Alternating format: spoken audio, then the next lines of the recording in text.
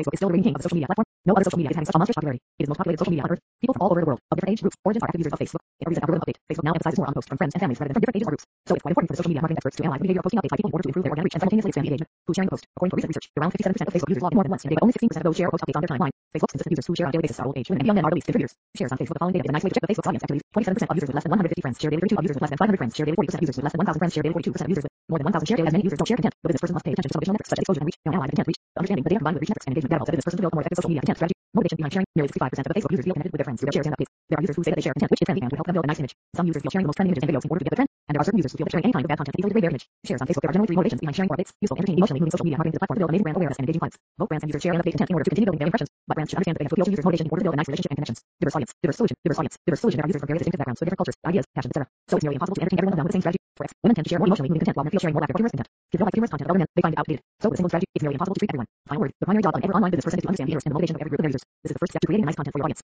So start analyzing and start making your content count for your marketing campaign.